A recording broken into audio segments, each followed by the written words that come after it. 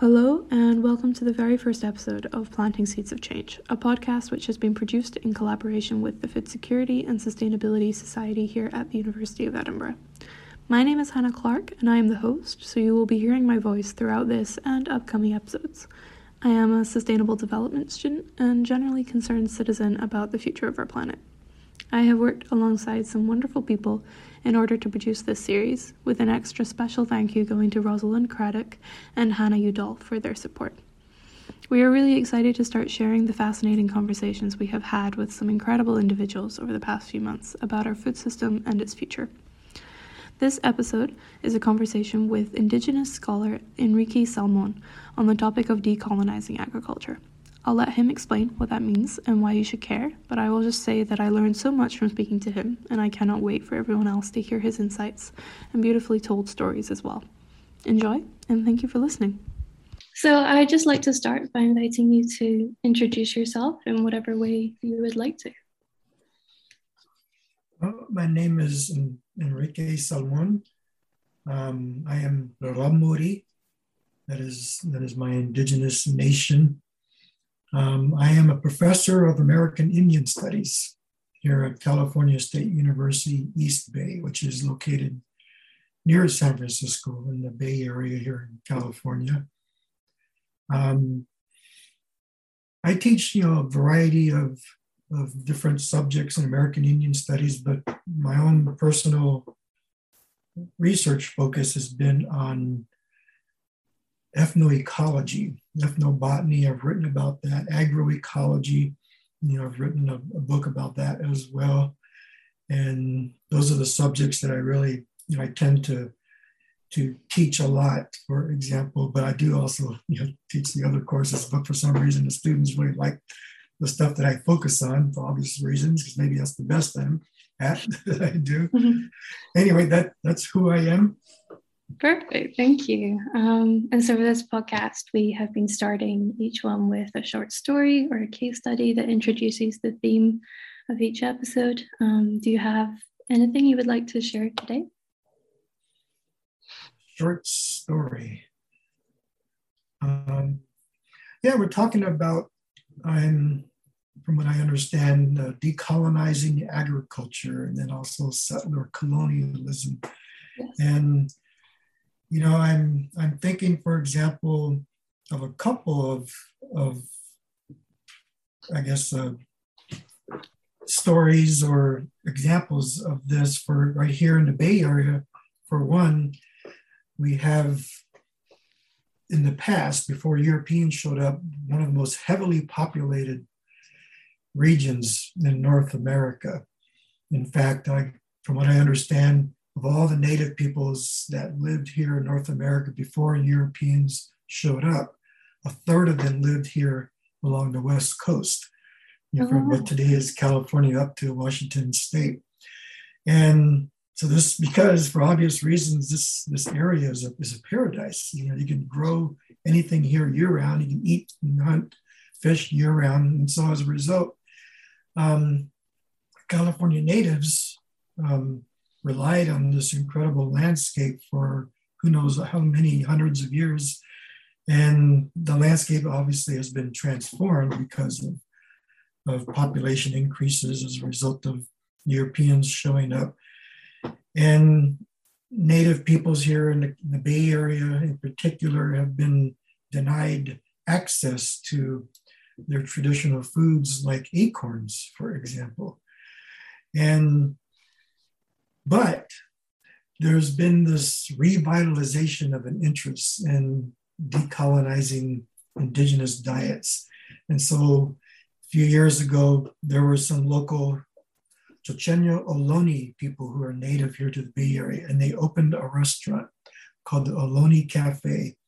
And all they offer in their menu are traditional pre-Columbian Ohlone foods. And in order to get those ingredients, they have to go out onto the land. And they've developed relationships with local landowners and state-run park plants, herbs, and so on that they are using in their restaurant. And to me, I think about this as a great example of a local community whose population a lot of people thought was gone and here in California, but they have fiercely reestablished themselves and rejecting the, I guess you would say, the settler colonial institutionalized, or I guess denial of their access to their own identity through their foods. Yeah. Yeah, I love that so much. That's such a wonderful example to share. Yeah, so I guess that goes quite nicely into the next question, which is that I just asked you to introduce the concepts of indigenous communities and settler colonialism, and in general, how do we see the power dynamics between indigenous peoples and settlers playing out today? Well, first I want to make sure that your listeners understand when I'm talking about Native peoples, I'll use a couple of words interchangeably. I'll talk about Native peoples, I'll use the word indigenous, I might even use the word Indian, although we kind of tend to use that among ourselves. and other people, outsiders, use the word as a pejorative sometimes. Right. Then also the other thing is for your listeners to understand that before Europeans came here to the Americas, there were over 2,000 different languages spoken here. And for each one of those languages, there is a separate culture, a separate way of interacting with the ecosystems, a different worldview. And even here in North America, there were 500 to 800, no one knows for sure, maybe around 800 different languages spoken here in what today is Canada, United States, and Mexico. And again, each one of them representing a different lifestyle, different culture. And that I say that because I've met a lot of people from Europe, and they come here with this Hollywood image in their minds of who the Indians are. Yeah. And the Hollywood image, of course, is like the stoic Indian on his war pony, living in a teepee and hunting buffalo. Mm-hmm. And that was just a small minority of Native peoples here before Europeans showed up, those Plains Indians. Most of us traditionally, did not ride horses and live in teepees and hunt buffalo and so on. And so I just want your listeners to understand that. And so anyway, to answer your question,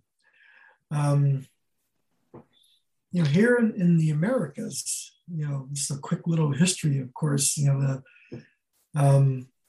Spanish come here in the early 1500s. The English come over here as well, and then the French, and then a handful of other European nation states, the Portuguese and the Dutch and so on.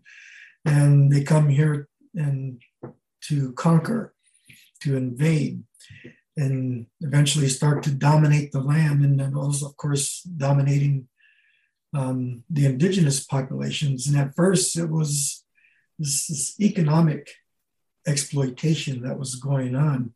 But then the Puritans in the early 1600s come over here and decided that this land offered them some religious freedom, so they came to stay. Similarly, the Spanish decided that the souls of my ancestors required saving. And so they sent over missionaries. And then, of course, that was followed quickly by colonists who came and established colonies in what today is Mexico and moved as far north as New Mexico and what today is the southwestern part of the United States. Meanwhile, the French, they came over here, they established some fur trading posts in a few communities, but nothing like what we see with the Spanish and the English. And those, at this point, those would be examples of your classical colonialism, coming to rule the land, mostly for economic purposes. But then over time, something began to change. So an analogy I like to use with my students is imagine you invite some strangers into your home. You're trying to be altruistic, you're trying to be friendly and help people in need. But then those people stay and they never leave. They start to drink the beer in your refrigerator and eat all your food in your cupboards. And then they start to get violent. And then they get to the point where they force you to live in a little closet in the corner, the farthest, darkest, coldest corner of your home. And then they never leave. Meanwhile, you're still there. And at the same time, these people are starting to change the way your home looks. They're moving the pictures, they're changing the furniture. We've even gotten to the point where they are telling other people in your neighborhood, oh, we've always lived here. This is our place. We don't have any idea who those people that were here before that you're talking about. They never were here. If they were here, they weren't here for any good purpose. We've made the place better. This is settler colonialism. And where, the colonists not only exploit the lands and in some cases commit genocide and so on, of the indigenous populations, they change the narrative of their colonialism. They even begin to appropriate indigenous customs as their own. They appropriate, the way that people dress, the language, the names of football teams and so on as their own. And we see this perpetuated today, as I mentioned earlier.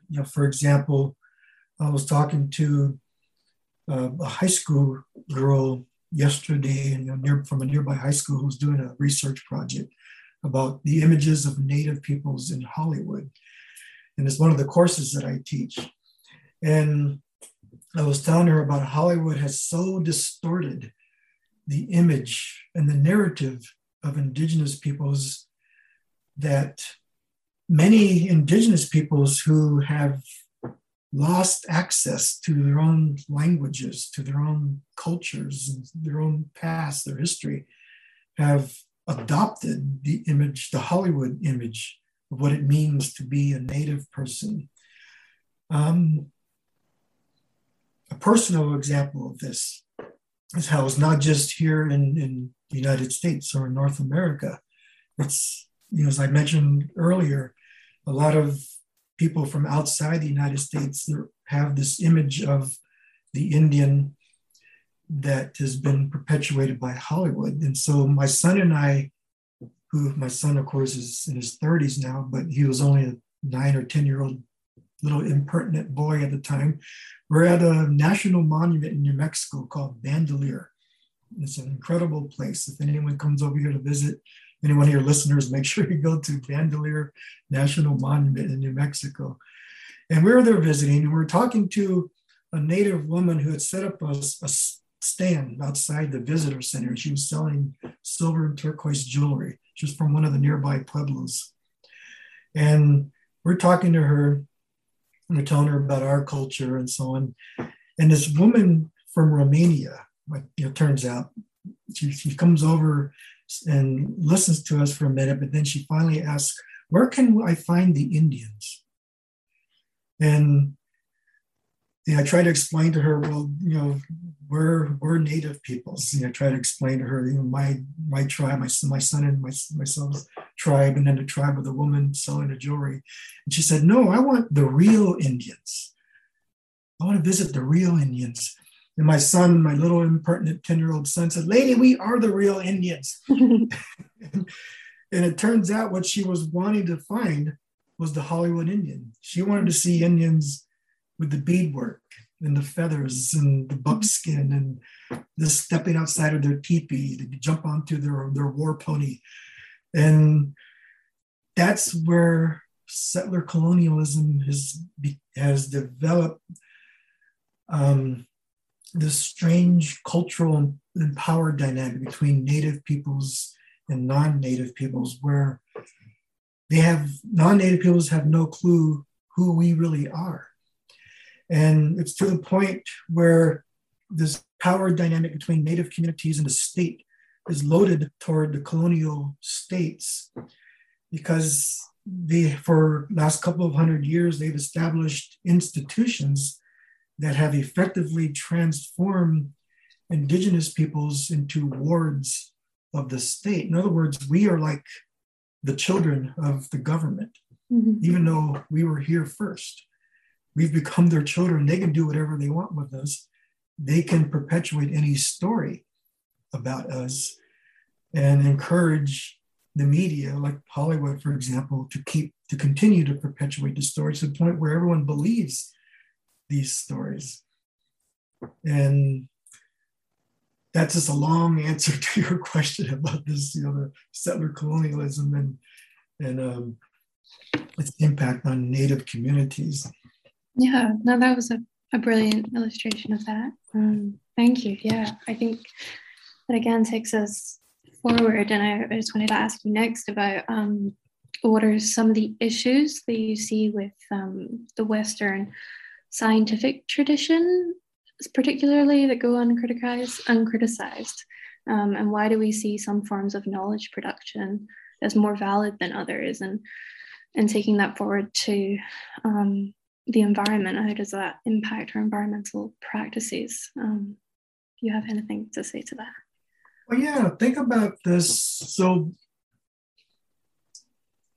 Western biologists, for example, we're talking about land, and I know you're curious about agriculture as well.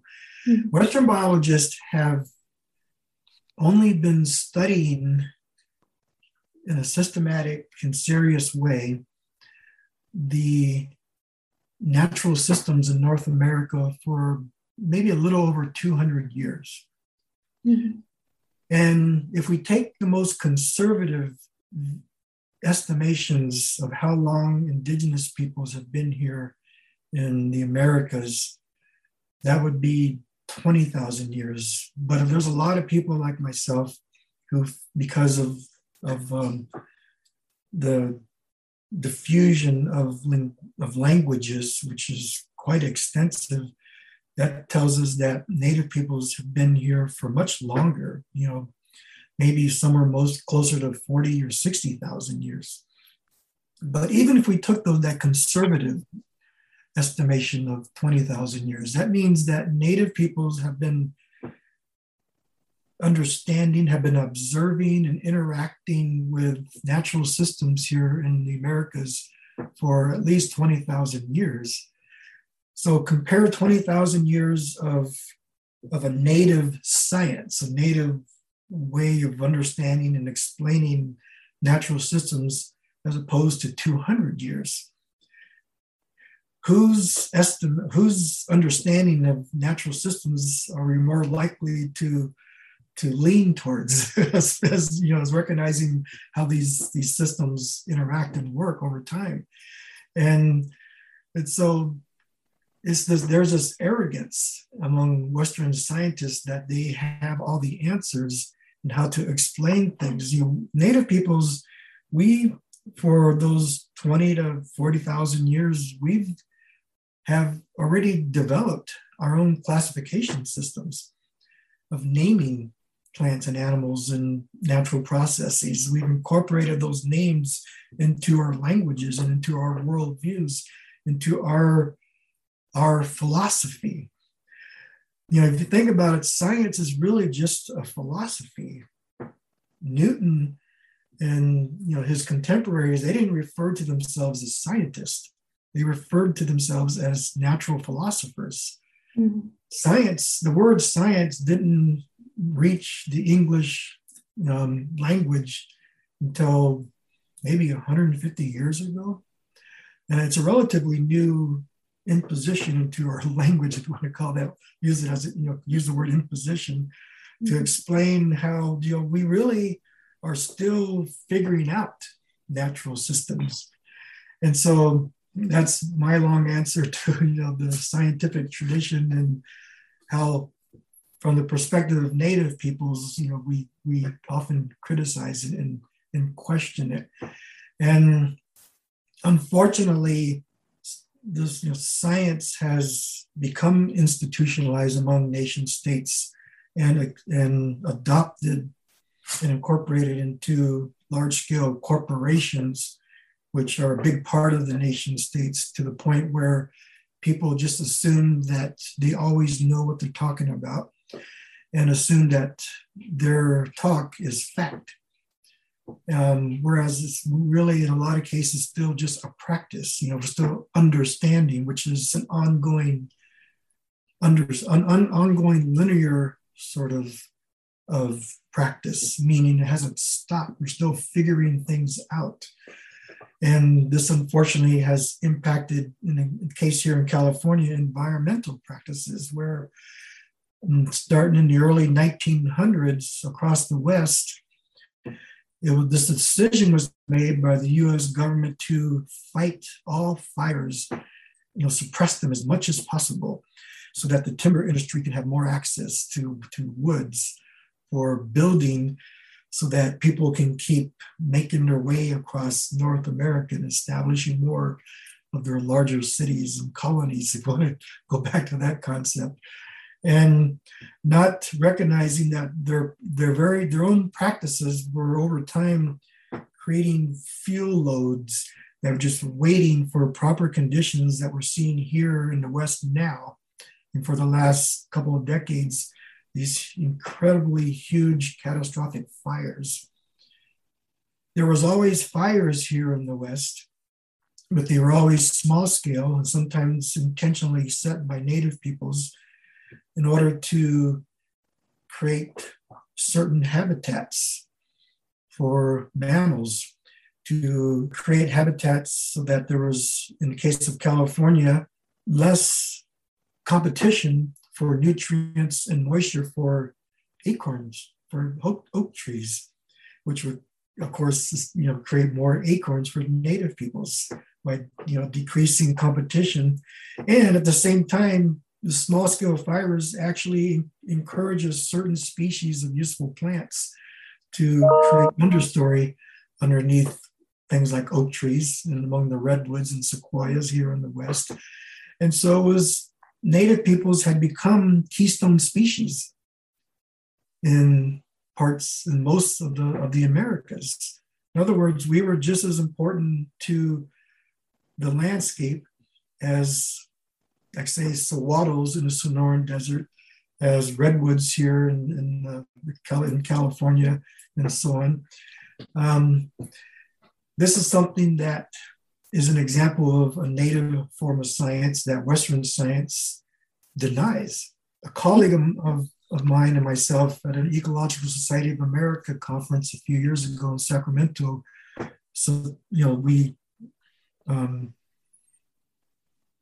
we brought forth this concept of native peoples as keystone species, and it would have been amazing to you to see the reaction that these Western scientists, aimed at as this total denial of this possibility that native peoples can actually have a positive impact on a landscape. Can I offer some more?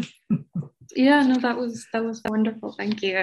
I think, you speak to a really interesting point about this still very dominant idea that in order to conserve and protect the natural world, that we should just leave it alone and stay away, when in reality that's not always the best thing for it. And I think that's something that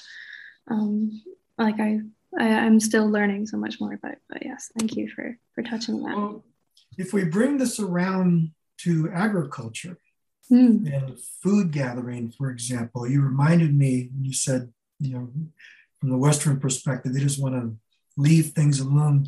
That's a result of this Western concept that when Europeans arrived here, that this was a quote unquote pristine landscape in the Americas, that it was untouched, so to speak, that it needed to be developed. But the development was based on a model from old Europe, which did not have applied here to North America, because native people's concept of using the land, so to speak, was one like I just described. It was working with the natural processes of the land, of the different ecosystems, as opposed to changing and altering the natural processes. And so with regards to agriculture, for example, the Western approach is to, like say in the middle part of the United States, to just plow everything over, eliminate all kinds of native grasses in the case of Iowa and Kansas and so on, and plow, till, raise the soil, and then to plant in miles and miles of straight rows of corn and sorghum and soybeans and so on, which of course has had an incredibly negative impact on the landscape here in North America. Before Europeans, and we still see among some indigenous communities today who have never adopted the European approach to agriculture, among, like say, the Hopi and other Pueblo communities. The approach has been, like I said earlier, taking advantage of the natural processes that were already there. Non-till farming, where instead of plowing over and exposing the soils to oxidation and the release of naturally occurring nutrients and moisture, planting with, like in the case of the Hopi, with digging sticks. You put create a hole several inches deep in the ground with your digging stick. You move it around after plugging it into the soil. You remove it, and there's a hole. You plant your beans. You plant your corn seeds. You take a step, same thing, and just keep doing that. So that way, the soil is not exposed to oxidation. The nutrients are not releasing and the moisture is not releasing to the atmosphere. Everything that needs to be there for the seeds stays there. Mm-hmm. Another example, in southern Arizona, among the Tohono O'odham, there's this example of agriculture that they refer to as Akchin, which literally kind of translates into mouth of the wash, like an arroyo. And what happens there is that they take sticks from bushes in the desert region there, like say Ocotillo, and they create these sort of fences along a part of the wash. And then it's nearby the mouth or the base of foothills. And so what's going on is that whenever you get these summer monsoon rains, moisture moves down the wash. It brings, just like I said, the moisture, the water. It also brings nutrients. By putting the fence there, it creates a sort of backwash. And the nutrients and the moisture stops there. That's where they plant their corn and their melons and their squashes and so on. So taking advantage again of the naturally occurring, systems in the desert. A little further north, up in among the Zuni and other Pueblo folks, where it's very dry, to get maybe 7 inches of rain a year. You don't see large fields of straight lines of corn and beans and so on. What you might see are these small little 1 meter sized grids of what look like waffles, across the land. And what these are these little raised beds. So I guess the walls of the beds are raised about 6 to 8 inches high. And what's going on is that the little raised walls prevent the winds from drying out the soil, and whatever moisture is within that 1 meter sized grid, stays there, and that's where they plant their crops. Again, taking advantage of natural systems there in an arid environment. And so these are all examples of an indigenous approach to growing food that is sustainable, that can continue, and that maybe today we can learn from as climate changes are altering our, the rains that come throughout the year. They're making California drier, for example. We're in this long drought. Who knows how many other things we can learn from this indigenous approach to growing our food. Yeah, absolutely. And That so perfectly transitions us into the next question that I have about how has the colonial legacy, is it currently impacting indigenous agricultural communities today? And then as a second part to that, like what possibilities does indigenous agriculture create for environmental justice and decolonization in its own right? Well, of course, this legacy of settler colonialism has created this institutionalized denial of access to gathering sites, to what old friend of mine in Arizona we refer to as the native gardens, the natural gardens, because this whole landscape in all of the Americas was treated like a big, huge garden, like I explained earlier.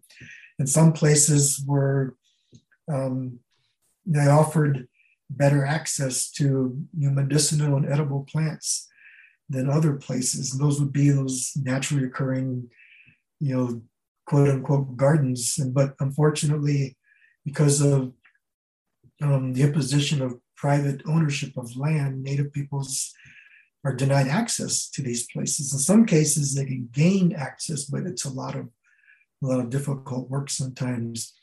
Of course, Native peoples, because of the reservation system here in the United States, have been put on the least arable lands in North America. And so even those who want to grow food have a difficulty doing that.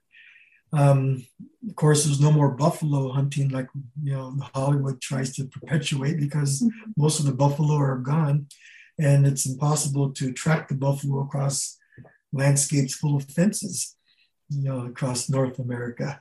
Yeah. There's also these archaic laws imposed on indigenous communities. For example, there was the White Plume family in South Dakota. There are Lakota-speaking people who was looking at the Treaty of 1868 that established the Lakota's right to practice any kind of agriculture that they would want. And so the White Plumes were reading this and thinking, well, let's grow stuff and see if we can create some kind of economic activity and possibilities here for our people. And they had seen that it was really easy to grow industrialized hemp. And so they started growing industrialized hemp. And hemp grows on just about any depleted land that you can think of, and so it worked perfectly for them. And they actually grew, successfully a couple of acres of this hemp. And just before they were getting ready to harvest their hemp, because they already had buyers in Canada and so on, the U.S. government, the DEA, the ones that are like anti-drug and so on, based on these archaic laws of what constitutes legal and illegal hemp, raided their fields and took all away their hemp. And to this day, they're still fighting, the legality of their ability to grow whatever they want on their reservation land. So that's just another example of these archaic institutionalized laws against Native peoples in their attempts to grow food, to practice their form of agriculture. We have also these grange, we have these institutions here among farmers in the United States called the Grange. And there's these old Grange regulations that forces farmers, even indigenous farmers that maybe can have access to growing their food legally, that there's these regulations that forces them to rely on seeds like Monsanto and Archer Daniels Midland and so on, and Dow. It forces them to rely on these same industrialized and corporate fertilizers and herbicides and genetically modified seeds. these are supported by the U.S. government. So it's just another example of these attitudes that negatively impact indigenous attempts to practice their form of agriculture. And that's all on top of just the reality that the U.S. government back in the 1950s even attempted to terminate native tribes. In other words, just not treat them as separate sort of wards of the state. Just terminate these individuals as members of a tribe where they would just become another American citizen, quote unquote. But the whole point of this attempt at termination, it wasn't always attempts, they actually did it in a lot of cases in the 1950s. It was also a huge land grab, because as soon as the tribes were terminated, it opened their lands to nearby land speculators and non-native corporations to come in and gain ownership of what were once native lands. And so again, these were all just impacts and results of settler colonialism here in the United States. Yeah, thank you for sharing that. And do you feel that any sort of land reform strategies that could get closer to an indigenous practice of agriculture and food systems, do they offer any possibilities or in what ways do they offer possibilities for like a different path or an alternative future forward? Well, these are things that are going to have to be accomplished on a couple of different levels. First, governments are going to need to establish, how would you say this, some kind of local government-supported, I guess you would say, agricultural and food districts, if we can call it that, where by establishing a local food district and one that is supported by local governments, maybe it could be city, even county. I'm not sure what the Scottish example of a county would be, but these are like sub sort of governmental groups within, let's say, the state of California. Council area, I think. Yeah, maybe a council area. So that would be an example of a county here or over there in Scotland. And so establish these sort of local government supported agricultural and food districts that would be accountable to those people who live in that district. So what this would establish is an encouragement to buy foods grown locally. And by encouraging, because you don't want to force people to do this, because of course, whenever you try to force people to do anything, they're gonna, fight back. But encourage people to buy locally, because what happens then, we encourage local agriculture. We encourage agriculture that's unique to that ecosystem. Because what works here, in my case in California, is not going to work in Arizona. It's not going to work in Vermont, because the ecosystems are so different. Growing food is going to be so different. And it encourages locally accessed local access to arable land, so that native peoples, in our case here that we're talking about, could maybe get access to growing their traditional foods. And it also decreases the impact of transportation of foods. And so most of the food, I'm not sure what it is in Great Britain, but here in the United States, most of our foods come from between 1,500 to 2,000 miles away.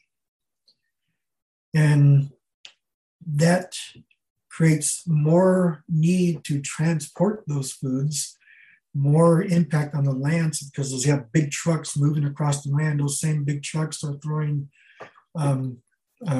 global warming aerosols and other, pollutants into the atmosphere. And that's one example of what local governments can do by establishing and encouraging, locally described sustainable food growing. And then something else that we can maybe do is encourage local community supported agriculture, where here in the Bay Area, for example, if you were able to rise above, like say right on the top of a drone and go across the land here in the Bay Area, across Oakland and where I live in San Leandro and other places, you would see these once empty lots that people, local communities and organizations, nonprofits have taken over and created these big, huge gardens, and and inviting people from different ethnic groups to come and grow their ethnic foods, because it's sometimes hard to get access to these foods in local grocery stores. And that's this community-supported agriculture. One of my favorite examples is in Flagstaff, Arizona, where a lot of native peoples, because of the need to work, to become a part of the U.S. economy, they had to move into Flagstaff away from their indigenous communities to get work, to make money. But they still want to eat their traditional foods, but it's hard to go back to the community where people are still growing their foods. And so there's a couple of local nonprofits in Flagstaff, Arizona, did the same thing. They created these community-supported agricultural areas where they took over these empty lots, encouraging the Hopi and Navajo, Hualapai, Apache to take over these lots and grow their traditional foods, much like their ancestors would have done, 1,000 years ago. So instead of having to maybe get someone from their family still on a reservation to bring them their foods that they enjoy eating, they can do it right there in their own neighborhood. Another good example would be where a native community, like say among the Tohono O'odham in southern Arizona, after decades of dealing with the imposition of government commodity foods, they unfortunately have the highest rate of diabetes among any population in North America. And they decided, an organization called Tohono O'odham Community Action, TOCA for short as an acronym, they decided they were going to take these fallow fields out there in the desert and look back on how their ancestors used to grow their food. Remember that auction farming I mentioned, where they grow their foods in the washes? They decided to do that on a large scale. And they started doing this, about 15, 20 years ago, to the point today where they have acres and acres of these traditionally grown foods like 90-day corn, tepary beans that actually do better with less moisture, and certain kinds of squashes and melons and greens, where they're now providing traditional foods to the local schools, traditional foods to the elders living in assisted living communities and so on, and then offering these foods to anyone who wants to come and get them, to buy them in some cases. You can even go online and buy some of their tepary beans and other things that they grow there. And so, these are just examples of, I guess you would say, decolonizing their approach to food, rejecting the established approach to agriculture in this case, which is what, decolonizing is. It's such a political act, this rejection of the dominant society's imposition of, in our case, food, agriculture, economics, politics, even food is a part of our spirituality. And, the dominant society has been trying to delete that. Mm-hmm. And so by rejecting that, by decolonizing our food, where we are revitalizing our spiritual practices, and in some cases, even our languages, because in order to grow food the traditional way, it requires relearning the traditional stories associated with our foods. And in order to learn those stories, you better speak the language. So some of these acts, these examples I've been providing have been great examples of a lot of indigenous cultures just totally revitalizing their entire cultures. It's great to see.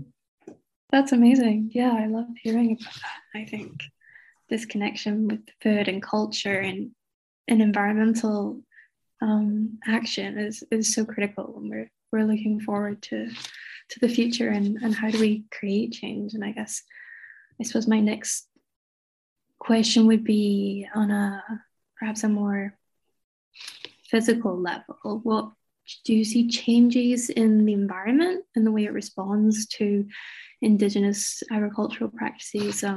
If we're thinking about climate change and issues like decreased biodiversity and soil desertification, do you see these sort of resilience to the land and to the environment come back when indigenous peoples are able to practice their traditional cultural agriculture? I can use my own people's practices as an example. Mm-hmm. So my people, there's about 70,000 of us. We are Raramuri, some people call us Tarahumara. We are from the Sierra Madres, which is in the northwestern part of Mexico. The Sierra Madre Mountains. It gets up to 10,000 feet in elevation sometimes, but most of us live about between 6,000 to 7,000 feet in elevation. But anyway, the Mexican government, much like these other nation states, have always attempted to impose their approaches to land management. In this case, large-scale timber production, logging in the mountains, and that has depleted the soils and actually dropped the water table in some areas and across the Sierra Madres. And so a lot of our people decided, enough's enough. We're going to fight this. And so we started doing these simple little things that we stopped doing, that our ancestors used to do, which was to find natural occurring areas where there's just a little bit of you would call like a ravine, but not a deep ravine, maybe sometimes just 3 or 4 feet, among the trees there, and some of the open places where there's a little bit of a rise, maybe about 60 feet across, and on the edges it's risen about 6 feet or something like that, and then dropped to a sort of apex in the middle there. And right there at that bottom little area, we just take a bunch of rocks and limbs of trees, make these little sort of what's called check dams. And they're not very high, maybe like a foot high, and maybe 15 to 20 feet across. And just doing that to different parts of the land. And what's happened is that whenever there is rain, like the Akchin farming I mentioned before, it keeps the moisture and the nutrients behind the check dam. And we've done this so much that over the last couple of decades, we've actually brought the water table back up, in different areas of the Sierra Madres. And when the water tables have come back up near the surface, that's where we can plant our traditional crops. That's where we can take our goats and sheep and give them access to grass that they can eat in other plants. And so just from a simple little traditional practice, we've brought the land back to life. and altered it back to somewhere that it's useful to the land and also us. And so my point here is that simple little practices like that can be done on a larger scale across, around the world. If only governments would recognize what this native ecological approach to land management offers, and throw their arrogance out the window a little bit and adopt some of these practices, and not just adopt them, but make them, establish them as laws in some cases, which we need. We're not going to, as human beings, we're not going to do anything about this out of control climate change until governments on a large scale decide that they're going to do something as well. We can all we can keep recycling and driving electric cars and using, light bulbs that, draw less energy, but that's not going to do anything until governments on a large scale, decide they're going to do something. Yeah, absolutely. Yeah.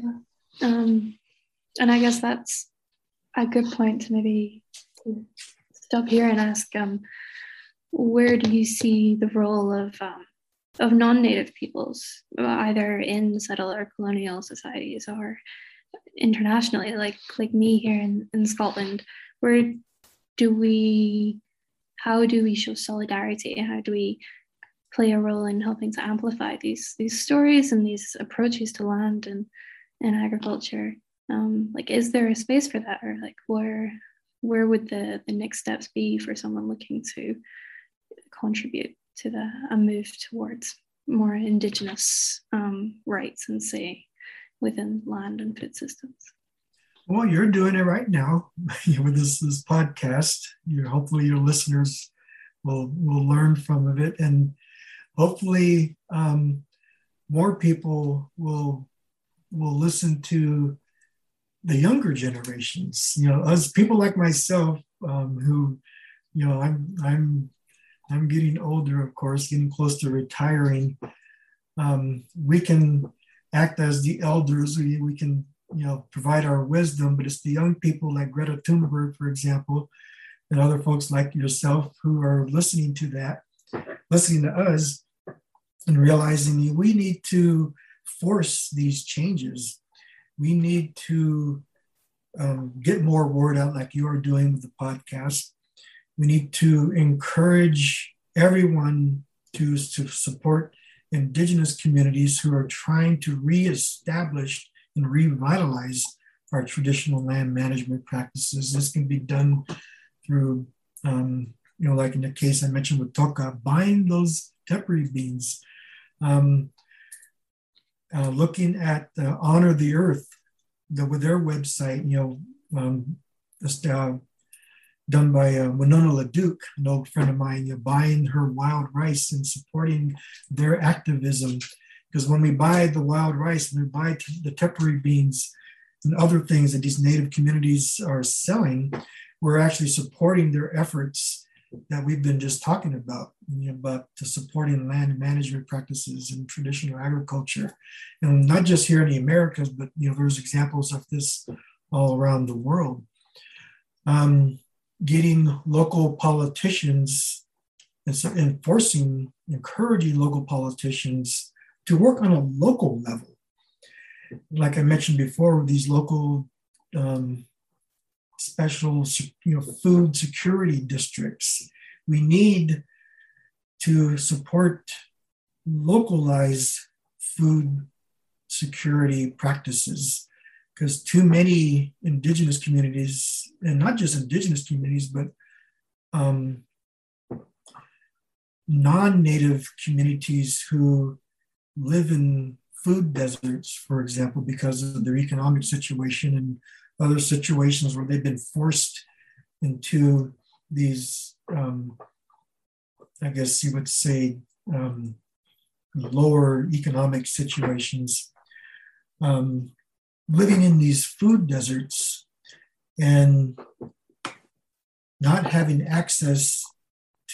easy access to foods, not having access to healthy foods like greens and so on, not having access to their traditional foods. Most traditional foods, foods that were there among indigenous communities around the world, are actually very healthy. Foods that were eaten before European imperialism and colonialism were very healthy foods and better for us. But unfortunately, we have less access to these foods around the world. So we need to encourage this, these more food secure districts on a local level, because when it happens on a local level, then it reaches out and becomes more nationalized. And when we get these kind of systems nationalized, then we're actually doing something to support food justice and decreasing the impacts of climate changes. Right here in the Bay Area, there's some native peoples like myself. We're all scholars, but we're having a meeting pretty soon. And we've already drawn up a food bill that we want to present to local communities here in the Bay Area to establish these food security systems that I mentioned earlier that are all local and would encourage local agriculture and buying only local foods, like say food that was only grown from within 50 miles from where I live in my case, which is possible here in California. I'm not sure about parts of England or the United Kingdom. Yeah, I mean, that sounds wonderful. I can't wait to see what happens with that. And I suppose just to come back to the story that you told at the start of the episode, and indeed all of the stories that you have shared with us today, I was wondering, what do you hope that listeners of this episode will take away from what you have said and from the conversation as a whole? What do you really hope to emphasize to people listening to this? Well, yeah, if you go back to how I began, I was talking about the Chochenyo Ohlone and their Ohlone Cafe, they were doing that on their own. They just felt this powerful need to get back to their pre-Columbian way of eating. Mm-hmm. But if we can do that here, like say in California on a larger scale, it's not just good for California natives, it's good for everybody. If we get more native communities to start getting access to and gathering their traditional ingredients for their traditional dishes, what that means is that on a larger scale here in California, there'll be a return to a sustainable land management practice. And when that happens, then we return to an ecosystem that doesn't have these huge catastrophic fires, that actually has rains come when they're supposed to come, that actually decreases polluted water systems. The return of the 7 different species of salmon that used to come up up the rivers here, all up and down the state of California. There used to be salmon coming up the Los Angeles River of all places, but not now because the Los Angeles River didn't exist anymore. But if we return to what we used to have, that's better for everybody. It reminds me of when I did an indigenous exchange program for a few weeks in New Zealand. There was about maybe 15 of us native peoples from the United States who visited with different Maori communities in New Zealand. And we kept hearing about this educational program in New Zealand where children could go to school starting at the elementary level and go all the way to the university level and learn all these subjects like math and history and languages and other things, science even, but all in the Maori language. And we actually got to visit a couple of these schools, and we even went to the university there in the North Island of New Zealand. And there, where I was talking to an elder, and I asked him, when was it when the resistance to your approach to reestablishing the language and through this educational program stopped? When was it when non-Maori people decided that this is a good thing? And he said it was when we made it universal, when we opened our programs to everybody in New Zealand. And that's when the resistance stopped, because everyone realized what's good for the Maori is good for everyone in New Zealand. Mm-hmm. And so that's my point. And when we, as here in the United States, in my case, maybe over in Scotland, when everyone realizes that what's good for the native practices is actually good for everybody, that's when the tidal wave will move in a positive direction, and we can establish some large-scale change, and maybe actually do something in your lifetime as a younger person about the negative impacts of climate changes. Yeah, absolutely. I think that's a wonderful way to end this. And I want to just thank you so much for talking to me today. That was really wonderful. My pleasure.